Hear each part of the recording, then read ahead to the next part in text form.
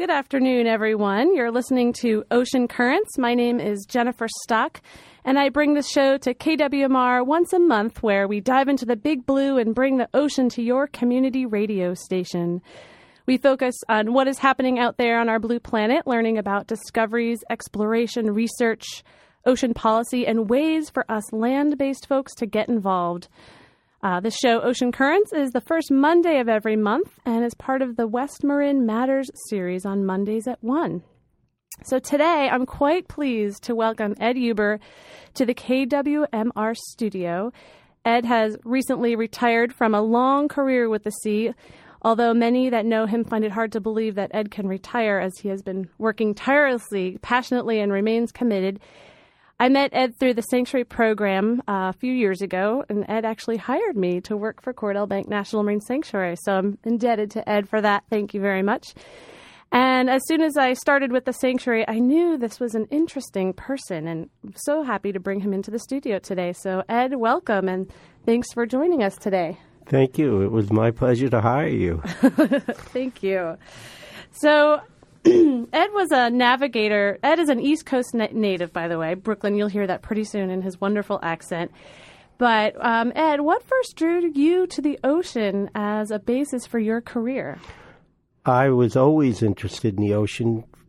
We lived right by the Long Island Sound and also the Hell Gate. My granddad was a great fisherman, and we used to go every day to the ocean to swim or to fish or to clam or to crab.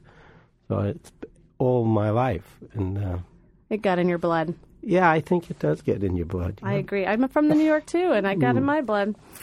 You were a navigator in the Merchant Marines as a third and second officer. You were a navigator in the Navy, nuclear and conventional submarines, traveling to all parts all over the world. You also worked as a shipwright in Mystic, Connecticut at a wooden boat building shop. You also attended the University of Rhode Island and earned a master's in fisheries economics and was also a fisheries economist with the National Marine Fisheries Service. While you were traveling to ports around the world, what perceptions did you pick up on other countries' relationship with the ocean? Maybe talk a little bit about your experience in the submarines. Well, submarines were very different because we didn't let people see us. We tried to hide with stealth, the proper people. And we always used to say there are two types of ships, submarines and targets. And what you'd find, though, when you came into port is that in many areas there's incredible beauty and importance the people played to the ocean, yet a very disrespectful attitude to how they treated it. They'd say, oh, fish is so important in our life, and then they throw their wasted petroleum products overboard. And, the 60s, when I started in 59 sailing professionally, there were a lot of beautiful places I went that were polluted. And fish that people would say, oh, yeah, that's a big one. And they'd show me a 12-inch fish. And then I'd find out later that they used to land 20-pounders of that species, but they hadn't seen any for 10, 15 years. So I think it was a very mix because the people didn't really understand the total importance of the ocean to humans. Mm-hmm. So some of those experiences, did those affect you later and you got into management with the sanctuaries and fisheries? Yeah, I think they're affected me in a lot of ways. I'd love to go to places which hadn't been spoiled.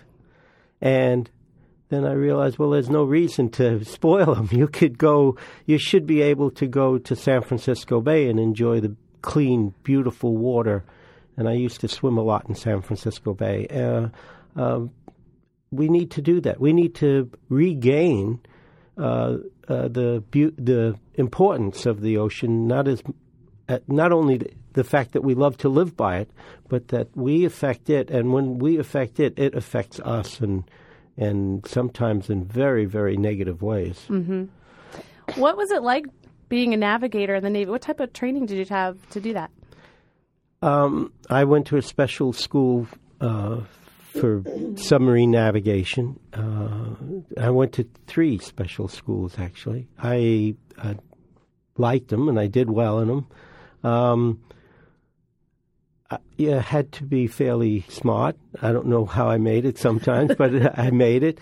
And we were on the cutting edge. I used one of the first computers ever developed, 1961, and it was a 3 by 8 foot panels or boxes full of electronics, and it told you one thing, your latitude. And then you had to reset all the dials and knobs, and it would tell you your longitude.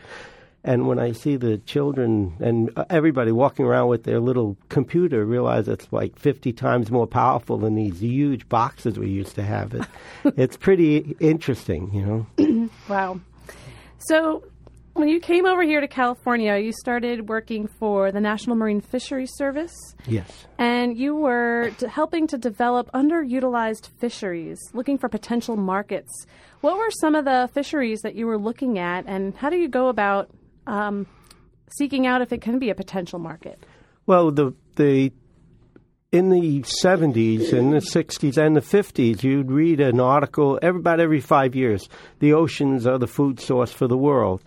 And then when you looked at the American diet at that time, I think we were eating 1/8 or 1/10 of what the Japanese ate, 1/5 of what the people in Europe were eating, because we wanted white fish that were filleted and no bones ever, no skin ever. Had to be perfect. Yeah, and no fish flavor. You didn't want to have it taste like fish because I don't know why, but that, you know, and so I did my thesis on sardines in Brazil, and I got to love sardines and mackerel and these fish that were kind of throwaway fish. The fishermen would often catch large numbers of them and throw them away, and they'd be dead. And total waste, and I felt that it would be great if other people utilized them. And I was really fortunate. I worked for a man named Sus Kato, and he was Japanese Hawaiian, and he ate all the critters out of the ocean. And he said, we can improve the diets of people and the incomes of fishermen and not really hurt the ocean very much if we did it properly. Mm-hmm. He was responsible for developing the sea urchin fishery, right? Yes, and he and I worked on hook and line, what we call a Portuguese long line. We developed a technique that I think now is banned. And why is that? Well, it was very effective. You know, it was really a good technique, and it really pinpointed rockfish, and you could alter your hook size and catch pretty much anything you wanted. Mm-hmm. And instead of it ever getting really regulated properly, it wound up getting thrown out. And I worked in gill nets for a number of years because it's a very selective fishery if it's fished properly. But when people abuse the fishery, then it does very bad damage. And the other part is if you don't have a reasonable feeling as a fisherman that you're going to be arrested and really have a severe penalty, people pretty soon were abusing certain types of equipment and where they fished and how they fished. And is the number of these nets as well a contributing factor to the abuse that you might say? Always numbers important, and marginality. The harder the fishermen are affected by the current market or the lack of fish to sell in the market, the more likely they are to, one, fish harder, not less, and two, fish at times where it's probably not as safe for them.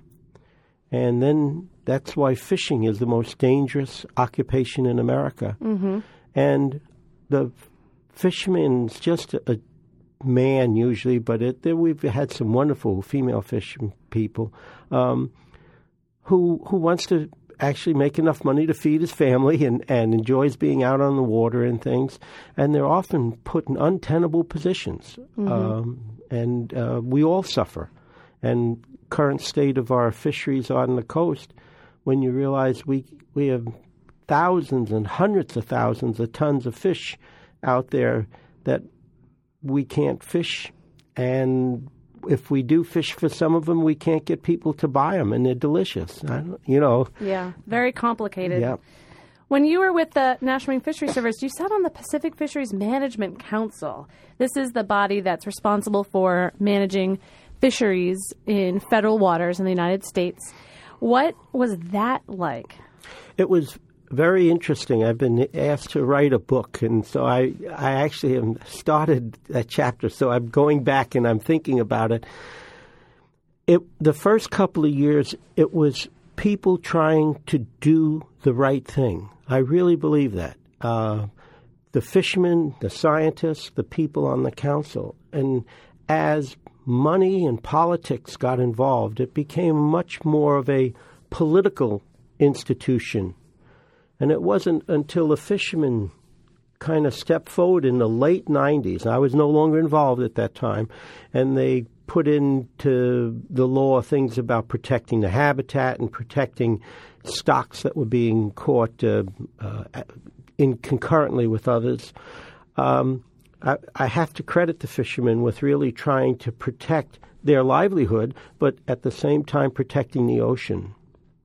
Yeah, I mean, they probably have more interest in it than anybody to protect it. They certainly do. No ocean, no fish, no money. Your career evolved from one of developing harvest for economic benefit to one of conservation. What drew you to the National Marine Sanctuaries and the Gulf of the Farallones National Marine Sanctuary? 1980, 79 and 80, I was on the original committee to set up the Gulf of the Farallones. Carol Pillsbury was with the California Coastal Commission. She put together a group of us, and there were about 13 of us. And I always thought it had the chance to accomplish what I wanted, which was get the benefit from the ocean, but not harm the ocean. Mm-hmm. But it was very poorly funded. I think when I became the manager in 1990 of the Gulf of the Farallones, we had 7 sanctuaries, and I think our total budget was $3.2 million. And it's about the same still now. It's worse now, I think, because we have much more sanctuaries. People expect a lot more, and there's a lot more to do now because there's a lot more threats. So interesting. So were you involved with the original designation at the time, or you came on and? Yeah. Both Cordell and Gulf of the Farallones. That's right. I should mention, Ed was the superintendent of both Gulf of the Farallones and Cordell Bank National Marine Sanctuary. For 15 years of the sanctuary, you were the manager of Cordell Bank. Mm-hmm. It took 15 years before they even funded Cordell Bank National Marine Sanctuary. It was always one of my big complaints because I also managed the northern third of the Monterey Bay Sanctuary from its inception in 92 till when I left in 2004. So that was 12 years. They did things, and then they did them for political reasons. And then when it came time to pay for their political largesse, they just kind of said, "Oh, Cordell Bank, who cares? It's out there, and and it's out there." Tide is changing on that. I think people do care a lot more now. You probably have seen that, especially with a lot of your work. Well, while you were, by the way, for those tuning in, I'm talking with Ed Huber, who is the former Gulf of the Farallones and Cordell Bank National Marine Sanctuary superintendent and has recently retired. And we're talking a little bit about his career now with sanctuaries. Around here, you are well known for your stance on Route 1. We have to talk about it. And the slide that happened just north of Stinson Beach. Your position as a superintendent was to protect the habitat, and you told Caltrans they could not dump slide material in the ocean. And several people saw this as an important habitat conservation measure, but others were livid with the delay. How did you handle this conflict? Well, it was very interesting because I'd been in the fire in the council. I was the chairman of the groundfish team, and so I had been used to people writing things about stupid Ed, and I even started believing some of them. I think, no. But I looked at the data that I had, and it wasn't very good, but it showed me that when people dump things in the ocean in a rocky intertidal habitat, the damage is long-term. I'm not talking 5-10 years. I'm talking 30 years later. The revegetation and the species diversity, the biodensities are less than 20% of maybe what they were originally. And so as I read the act and the law, I just couldn't allow it to happen because it was going to go into the sanctuary. It was right on the border of the sanctuary. If it wouldn't have been allowed. Ranch, right? Yeah, Slide Ranch. It wouldn't have been allowed. Lone Tree Slide is what they call it. It wouldn't have been allowed if it had been in the sanctuary, but it was right on the border. It was 1.75 miles from the sanctuary. And so I said, no, what I read is that the material go 3.5 miles. Well, I was called an environmental Nazi. I was a pig-headed environmental dummy. Oh, I'm talking about the front page of the Chronicle. You know, the kids would, one time there was a whole bunch of people met and everybody went one way and I seemed to go the other way. And they wrote in the paper that I was pig-headed. And my wife said, how many people were there? I said, maybe 80, 90 people. And you were the only one on the other side, she said. I said, yes, I was. And she said, and how much did they get paid? And I said, I don't know. They all got paid to be there. And she said, I bet it cost $10,000. I could have told them you were pig-headed for $1,000. So it was, that type of thing. But the thing I learned then was, as a government official, you can't respond. You sit there, and they write whatever they want, and no matter what you say, you can't say anything. And I look at Point Reyes today, and I see things being written about the superintendent out here and the scientists out here, Sarah Allen, and I say, gee, they can't go back and refute what's being said, and it's just not fair to people. Yeah. And people in Point Reyes Station were incredibly kind to me. One of the reasons I came back, I wanted to thank them on the program. But I remember walking into the restaurant over here, and a lot of people didn't agree with me, but I was thick-headed, and they stood up and applauded when I walked in. Wow.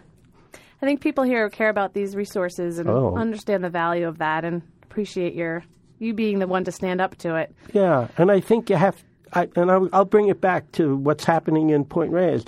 You have to realize these are people of high integrity, and they're slandered sometimes, or statements are made about them which are totally untrue. You have to be, people out here are kinder than that, and they know better than that. And, I hope this thing turns around because these people are trying to protect our national park, not someone's commercial interests. And so that's important. It's very important to remember. Mm-hmm. You've been involved, going back to some other marine protection areas that you worked in, you've been involved in a lot of oil spill responses in your time here in the Greater Bay Area. What have you gleaned from these command responses, and what have you learned, and what have you passed on to Maria Brown and Dan Howard, your successors, for their current role as oil spills may and will come about in the future? Well, the basic thing is always be prepared. And we have Beach Watch. We have the programs that your Cordell is doing, looking at the assessment of animals and critters. And so you have to be prepared. But what that requires is money. So you have to take a very minuscule budget and set aside X amount for something that you hope never occurs. It's very hard to do, especially when you have the public saying, well, we need this over here, or we'd like a visitor center over there. And well, I could get away for 4 or 5 years without monitoring these animals. You can't do that. You have to make that commitment. And then the other thing the lessons I've learned is the chain of command, the incident command center must have the environmental responsible people for the area that the oil spill is in to be full members of the incident command. Right? Well, last 4 or 5 years, they tried to push them out. Cape Mohegan spill, and before, when I was working with them, or even the Luckenbach, we'd worked on a program, and this is before 9/11, and the Coast Guard was just wonderful. But all of a sudden, after 9/11, they have a different major thrust, which is the protection of our harbors and ports and people. Right. And so they haven't been as receptive to sharing the responsibility of incident command with the environmental community. And I think we all need to make sure that they get back to the way they were before, because one, it will help them, but two, it'll help us and the ocean. Wonderful. I have a little clip here from a friend of yours that you've worked closely with here in the National Marine Sanctuary Program. Let's take a listen here and see what Richard Charter has to say about Ed Huber. Wildlife. And I've known Ed Huber for almost a quarter of a century. And in every region, there is always a person who affects certain outcomes. In other words, the results in a historical perspective are changed by that person. And Ed Huber is one of those people. And the places that he has helped to save and the outcomes he has helped to favorably influence, there are too many to recount in one interview. But the one that most sticks in my mind, and for which I think he will be fondly remembered always, has to do with a fragile estuary called the Estero Americano on the coasts of Sonoma and Marin County. In fact, it serves as the Sonoma-Marin County line. It's unique in all of the world, and no one has ever explained to the public or to local officials in the city of Santa Rosa more accurately why the Estero Americano is so important and so unique than Ed Huber. And my fondest memory of him is in a little valley called Deer Valley in southern Sonoma County at an event that was held for a lot of the agricultural neighbors and a lot of the folks who lived in the area, put on by basically the local dairy folks. Ed Huber standing on a stage that is made out of 2 layers of straw bales with an audience of probably 100 people sitting on straw bales waiting for the music to resume. And Ed Huber standing up there on a straw bale explaining how the Estero Americano estuary is unique on the entire planet, and doing it in a way that any person could understand, plain English but complicated science translated for the layperson, why the rich upwelling system off the Sonoma coast and the Mendocino coast was feeding this unique marine food chain or intertidal food chain in that estuary, and how that was the food source and nursery area for so much of the Gulf of the Farallones National Marine Sanctuary. And that particular talk, everyone who was there was absolutely blown away by how compelling that presentation was. It was just absolutely one of the most miraculous advocacy types of presentations I've ever heard for the case, building the case for saving a place that could never be replaced if it was destroyed. The Estero Americano, of course, through this talk and a lot of other efforts by a group called Friends of the Esteros and several different organizations, did not become the conduit for the effluent from the city of Santa Rosa's wastewater treatment plant to the ocean, and now resides safely in the Gulf of the Farallones National Marine Sanctuary. That is changing history, changing an outcome, and that is Ed Huber. Thank you. So, is the Estero safe today? No, it's not. Every couple of years, Santa Rosa seems to get new people who forget how important it is. And expediency, just like offshore oil, all of a sudden we have to pay $1 more for fuel, and we're saying, well, let's drill the ocean. These are wrong responses. Let's see what we can do not to have to drill the ocean. Let's see what we can do not to pollute the Esteros.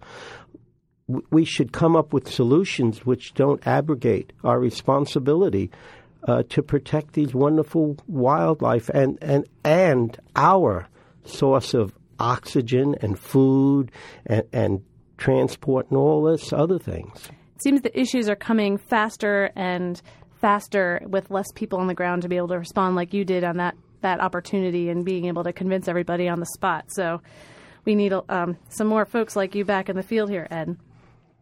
So we're coming up pretty soon at 1:30, but I'll try to squeeze this question in. When you came over from fisheries, you mentioned that you were thinking coming into the sanctuaries it'd be a nice balance of being able to still benefit from the harvest of fish and also protect habitats within sanctuaries. You have always managed to maintain a very good relationship with the fishing community, but one would think that the fisheries community might see you more on the conservation end and maybe they might be worried. How did you manage to keep this relationship balanced in being friends with the fishing community, but also being on the end of the sanctuaries that are looking to help protect the habitats more? Well, I think I went out on the boats with the fishermen. There's not one fishery that I haven't commercially and recreationally fished. I don't take fish or anything. I remember being on one boat and I got a check in the mail for my share, and I had to return it. And Jeanette said, "No one would know," But you go out and you work with these people, and you find, like I said before, they're people trying to make a living, and we want to maintain local fisheries that are sustainable. And the way to do that is to make sure that you protect the environment. And so the fishermen, Zeke Grader is person with Pacific Coast Federation of Fishermen's Association. We've been on the same side of fisheries conservation for 35 years. And so we need to remember that the fishermen have a stake in the health of the ocean, and we all should have that stake. What do you say about these international fisheries and these huge corporate fisheries coming in? It seems like our local fisheries are in threat based on these huge corporations. And how can we help protect these small community-based fisheries in these small towns? One of the things we should do is have a truth in labeling. You shouldn't be able to bring in bright salmon. You should have to put down its oncorhynchus. So some way that you know where the fish is from and who and what the species is. That will tell you a lot. When you buy a fish that's been caught in Chile, you're just paying for gasoline.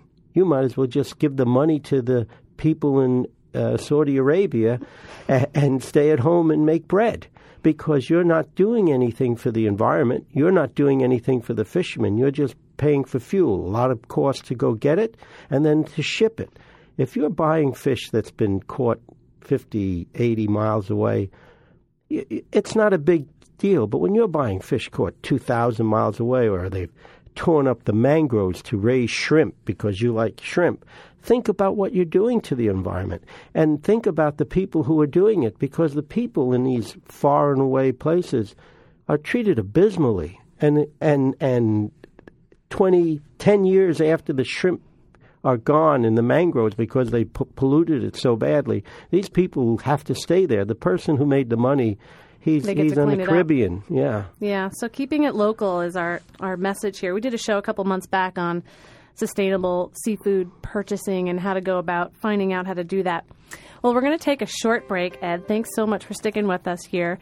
We'll be back in just a moment. You're listening to KWMR 90.5 FM in Point Reyes Station and 89.7 in Bolinas. Please stay with us.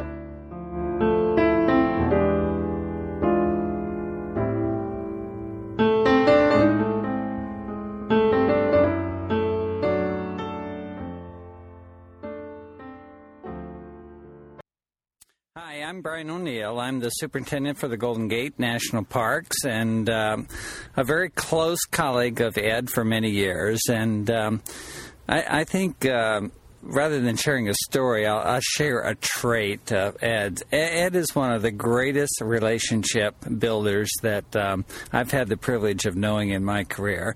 He just has the ability to be the common guy. He's the guy that prepares the fish and grills it and serves it, and he's the guy that really knows that ultimate policy making is the ability to connect with all diverse audiences. He has a wonderful ability to connect to people of all persuasions and to be very persuasive in terms of how he respects their point of view, how he educates them through that, and as a result brings support behind important issues that we address that are always controversial in the environmental arena.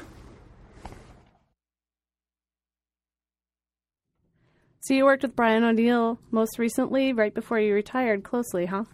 Yeah, actually, Brian is kind of like the nicest person to work with. When I took over the sanctuary, I had met Brian before I took over the sanctuary. We were involved a little bit with the cleanup of the Loma Prieta earthquake. And he has a dignity about him that's incredible, but he always gives you the bow. And I think that's what he was doing. And always treated me as though we were equal, even though if you looked on the government hierarchy, he was way up there, and he had more funds than the whole sanctuary program. I'll put it that way. And yet he was always, when Kofi Annan came, I got to sit down with Kofi Annan because Brian invited me as his guest. When Al Gore came, I went to the breakfast with Al Gore. When the president came, he made me the person to meet the president, although it was his park in his area. He certainly had the right. He was there also, but he made the president feel like I was the person that he was the guest of rather than himself. And I think he does that with everyone. That's wonderful. Well, you certainly are good at forging those relationships and making them strong as well. I want to play this one more segment here because this is a good transition to the next part I want to talk about here. So let's stand by for this. I'm Marie Brown. I'm the superintendent of the Gulf of the Farallones National Marine Sanctuary. And one of my memorable moments with Ed Huber, the previous superintendent, is when I first started working at the sanctuary a little over 10 years ago. And he was taking a reporter from the Los Angeles Times out to the Farallon Islands to do a story. And he asked if I wanted to go along, and I said, sure, I'd love to. So I went up to Bodega Harbor, and the sanctuary had a little boat. It was a 27-foot Farallon. And we get on the boat, and it's a really foggy day. It's pea soup out there, but it's calm. The water's calm. And we get in the boat, and it doesn't have any navigational equipment on it, and we just start heading off out into the fog. And I start thinking, am I crazy? Is he crazy? Are we going to survive this? But I trusted Ed because of all his experience on the sea. He definitely seemed to know what he was doing and talking about. So after 2.5 hours of seeing nothing but steely gray water and fog, all of a sudden these jagged peaks come out of the fog. And we're there. We're at the North Farallones, and there's Stellar Sea Lion barking. And he got us there. And it ended up being a great day. It was crazy. I couldn't believe he could do it without navigational equipment and just a chart. But that's Ed. You have quite a fondness for the Farallon Islands. I love them. They're wonderful. I heard you have a very good friend out there. It has a black shell, it can't talk, and it has a big foot, and it's stuck on the bottom of a rock somewhere. Can you tell us about this friend? Well, I have a black abalone, which weren't supposed to be out there. Peter Pyle, a former PRBO bird biologist, showed me a black abalone out there one day, and I said, well, there must be more. So over a course of 2 or 3 years and many, many trips, I actually swam around the islands and went into every cove and nook and cranny around the southeast Farallon Island. And I found black abalone, which weren't supposed to be there. And I actually had one that was huge. It was 8 1/4. I can't remember. It was roughly 8 1/4. 8. That's incredible size for black abalone. A 5-incher is considered big. And I'll tell you where it is. It's right out in the ocean off of this big rock, so anybody can find it. And it was just it's a magical place. It's outside of the realm. I remember when the current director for the National Marine Fisheries Service, National Marine Sanctuary Program, he decided that he was going to have a weekly phone conversation. Well, when I was on the Farallon Island, he still wanted me to be on the phone. And that was the last thing I wanted to be doing, listening to 20 people say nothing for 2 hours on the phone. So I'd get the phone, I'd go down to the carpenter shop, which was the only phone reception direct because you had to be direct in those days.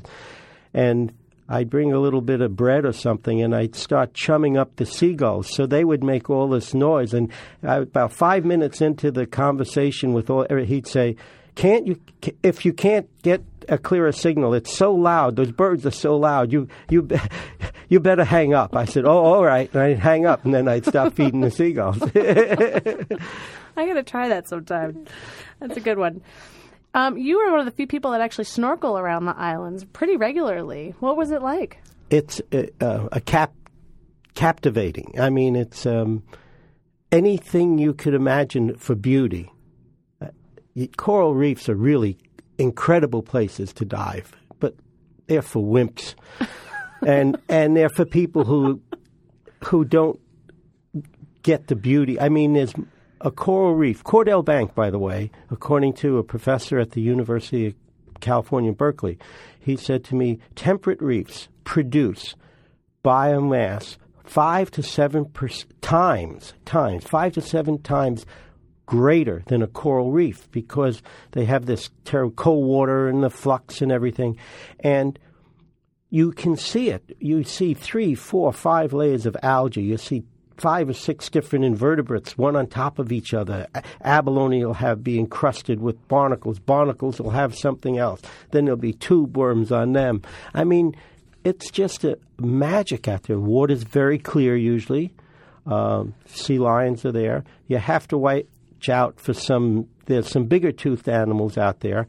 I wouldn't do it now. When I used to do it, we didn't have as many white sharks as we do now. Mm-hmm. But I know areas where you could snorkel there that are just beautiful. Do you think they come in that close? Yeah. I've seen them that close. I'm hoping to bring on Ron Elliott sometime in the next few months to talk about his experiences out there diving, and we'll hear more about diving at the Farallones. If you could do it all again in your career with the sanctuary program or fisheries, is there any decision or moment or action you would do differently? Gee, I don't know. I can't remember all the things I did. I worked long hours, 80 to 100 hours a week. I'd probably cut down. Is that a good recommendation to other people, would you say? Yeah, I think it is. We need to start funding these sites like they're important to the people of America so that people don't have to work 60, 80 hours a week. By the way, you don't get overtime in the government. No matter what other people think, you don't get them anyway at the level I was at. We need to start empowering our nation with the words that we keep on telling them. The ocean is important. The ocean is important. And it is important, but we need to start getting funding at a level that shows it's important. One rocket ship anywhere is probably more money than we've ever had in the ocean programs, the National Marine Sanctuary Program, since its beginning, and it's 30 years old. Come on, how important is it? I mean, Yep. It's the only agency that actually has responsibility for managing oceans, and we know more about outer space than we do about our ocean. I keep telling people that, and they don't get it, even though the ocean sustains us. What do you feel is the greatest accomplishment you've made to protecting the ocean? This is a big question. Yeah, I think it's making people aware that the ocean produces food and the ocean produces oxygen. And once we've screwed with the ocean, it isn't like a land. You have a land dump. You put terrible things in it. You seal it up or whatever. By the time you realize the terrible things you've put in the ocean, they may be covering 200 million miles of water, and it's too late. Once we get the temperature of the ocean up 4 or 5 degrees Celsius, it's way too late. Yeah. So we need to know that the most important thing I could have done, I don't know if I was that effective, make people aware that the ocean is important to the survival of humans. Excellent. You couldn't have said it better, Ed. We need it.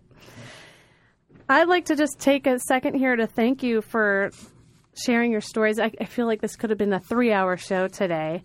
and your time and the incredible impact you've made in the sanctuary program. You've definitely been a model to all of us at Cordell, and putting your foot down when it's time to put your foot down. And I'll just share one thing that I really appreciate about Ed. Number one, when I came to work at the sanctuary, the first day was like some fish barbecue, and I was told, boy, you better like to eat if you like here. And it sure was true. Every other week there was some special event happening, and Ed was cooking incredibly amazing food. But one of the things I appreciated, too, was that you walk the talk about environmental behaviors, and there's no styrofoam allowed in that building. And I just thought that was so important because nobody believes that you actually have to do the things that we say we're going to do. And Ed would do those things and still does. And I think those are incredible other ways that you have led, maybe not so directly in sanctuary management, but being a real leader with making good decisions. So thank you for doing that. Mm-hmm. But thank you so much for coming in today.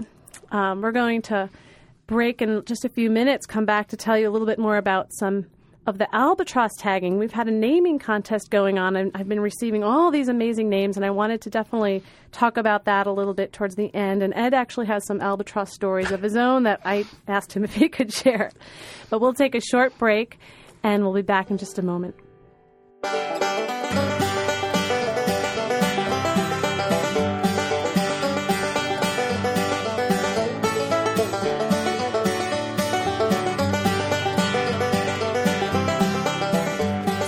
We were just talking with Ed Huber. I still have him here, by the way, because Ed has some fun experiences with albatrosses. I just thought he had to share. But for those of you just hearing about this, we've had the Cordell Bank Sanctuary has had a black-footed albatross naming contest going on for the last week. And we have been accepting nominations for naming some birds that are hopefully going to be tagged in the next week with satellite transmitters out at Cordell Bank.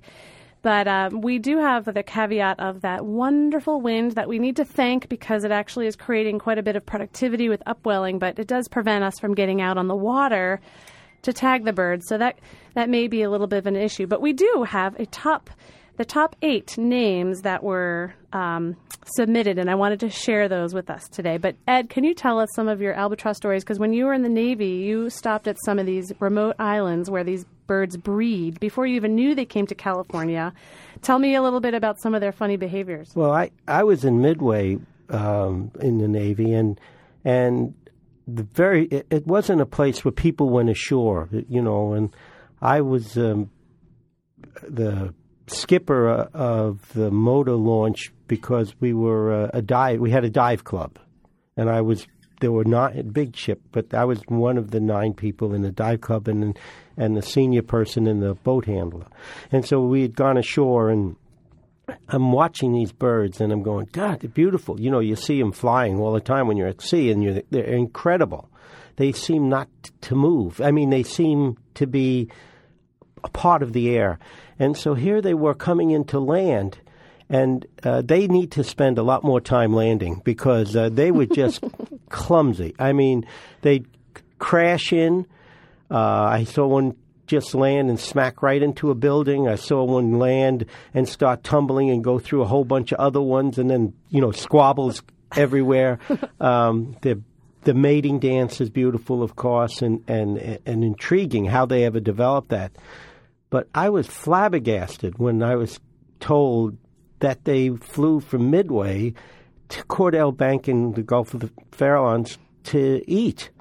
I mean, that's a long way for breakfast. And I just think that maybe they should find a closer feeding area and practice their landing more often because they don't do well in landing. They're quite beautiful when they land on the water, though. They put their landing gear out and they just skid along the water, and it looks like they belong there. Yeah. Those are great. I dream to someday be able to visit those areas where they breed and watch those dances. So here we go. Here are the names that we have selected. And I'll just say that these are only if we actually get these tags on the birds.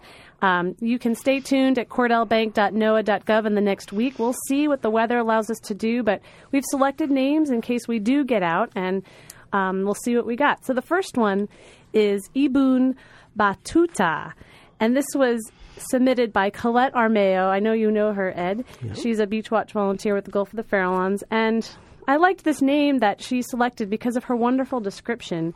But this is a long-distance traveler making unbelievable long journeys, covering great expanses on his journey. And he actually did this all out of Tangier, Morocco in 703. And this is way before any types of transportation. So all by foot and maybe horse and other animals. He began his travels out of Morocco, went to Mecca when he was 20. Over the next 30 years, he traveled roughly 75,000 miles, a figure not likely to have been surpassed before the age of the steam engine, visiting somewhere around 44 modern countries. And he's the only known medieval traveler who is known to have visited the lands of every Muslim ruler of his time. Traveled through several other continents as well, and died in 1369. And I was pretty amazed by the distance covered, and it was analogous to black-footed albatross covering. So, Colette, you are number one with Ibn Battuta, a wonderful name. Hopefully we'll get to name it. The second one was Fred Astaire from Tracy Gill, who actually works with NOAA, and based on the beautiful dances that these birds create and do on the islands when they're meeting each other, I thought that was a special name. The third one is Addison, submitted by another local person here, Charles Gay in Inverness. And he put down that, first of all, named after a person they know that travels all over the place in Nepal and whatnot. But I liked the special story they included about their special memory of their own albatross visitation in 1977 when they were sailing from Hawaii to Seattle on a 73-foot ocean racer. And when they sailed out of the southeast trade winds into the dead, flat, calm waters of the Pacific High, they became dead in the water, and their albatross that had been following them could no longer soar and just landed near them. And they swam, and they got to visit this albatross before they were able to start moving. So I thought that was a pretty cool story. So Addison, Charles Gay in Inverness, I hope you're listening. That's number 3. The fourth bird is Charles Lindbergh, submitted by Linda King, the first to fly across the Atlantic Ocean and managed to survive. This bird could be called Lindy for short, so we'll see about that. The fifth one was submitted by Bob Wilson, a acting PHMSA executive director right now and Gulf of the Farallones volunteer, and he submitted Cordy, which is a combination of Cordell and Hawaii, linking the two areas this animal spends time. They actually spend time all the way over to Japan as well, but that was a nice combination of breeding and feeding areas. So that was number 5. Number 6. This one just seemed to fit Albert Ross. I don't know, it just sounded good to me. I liked it, and that was submitted by Phil and Jean Warren. They are Marine Mammal Center volunteers, and they've come out to Cordell Bank several times. Number 7 is Oski. Oski is a great part of California and university history. Many fans of Oski travel all over the world each year. So Oski the albatross is another traveler from California, and that was submitted by Ed Riken, also a Beach Watch volunteer. And then number 8 was Alb CEU. Alb CEU, my version of I'll Be Seeing You, submitted by Jack Mona. Very creative. I loved it. So those were the names we chose for the albatross, the black-footed albatrosses that will hopefully be satellite tracked from Cordell Bank in the next year. I want to thank everybody who submitted names because they're really fun to read. I wish I had time to read the rest of these. Great creative thoughts. The purpose of the tagging project, by the way, we've talked about this in past shows, but there are some scientists from Hawaii Pacific University and a nonprofit group called Oikonos Ecosystem Knowledge that are interested in looking at the black-footed albatrosses area that they spend time on the high seas when they're not in breeding season. They call this the post-breeding season, and there's not a lot known about where these birds spend time when they're not at their breeding sites. And it's a bird in pretty serious decline due to interactions with longline fisheries and ingestion of plastics. There's a lot of very good proactive work being done with interactions with fisheries and trying to reduce that bycatch. But by getting a better sense of where these birds are spending time, this group of scientists is hoping to figure out ways to help mitigate some of the declines these birds are facing. So stay tuned. You can go to cordellbank.noaa.gov on the homepage, and we'll have a link to the Oikonos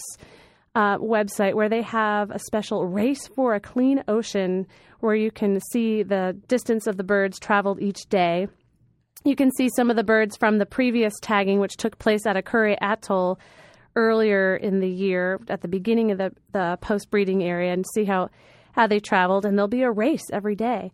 So let's keep our fingers crossed for good weather, reduce these winds just for a little bit so we can get out and see these birds out in the sanctuary. And please do keep track of them and see where they're going and find out how you're connected to the albatross. Why are these birds so important? They are very important to our whole marine ecosystem.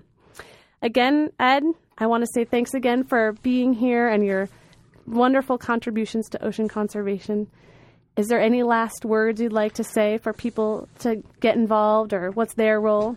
Learn about the ocean, support the ocean. I think my goal when I took the job, they asked me, I said, I hope someday we won't need any sanctuaries, because I think every piece of the ocean should be treated like a sanctuary. And Lynn Woolsey's bill to expand the sanctuary is a marvelous opportunity to grant minimal types of protection to things that we depend on for our lives. So and thank you for having me. I hired the right person, I can tell that. Oh, good. That's nice. If you'd like to hear this show again or other past Ocean Currents shows, we have all the shows archived on the Cordell Bank Sanctuary website, Cordell, CORDELLBANK.NOAA, NOAA.gov. You can also subscribe to a podcast there if you are so inclined to subscribe and hear all the shows. But till next time, tread lightly on the earth and be well. Thank you for joining us.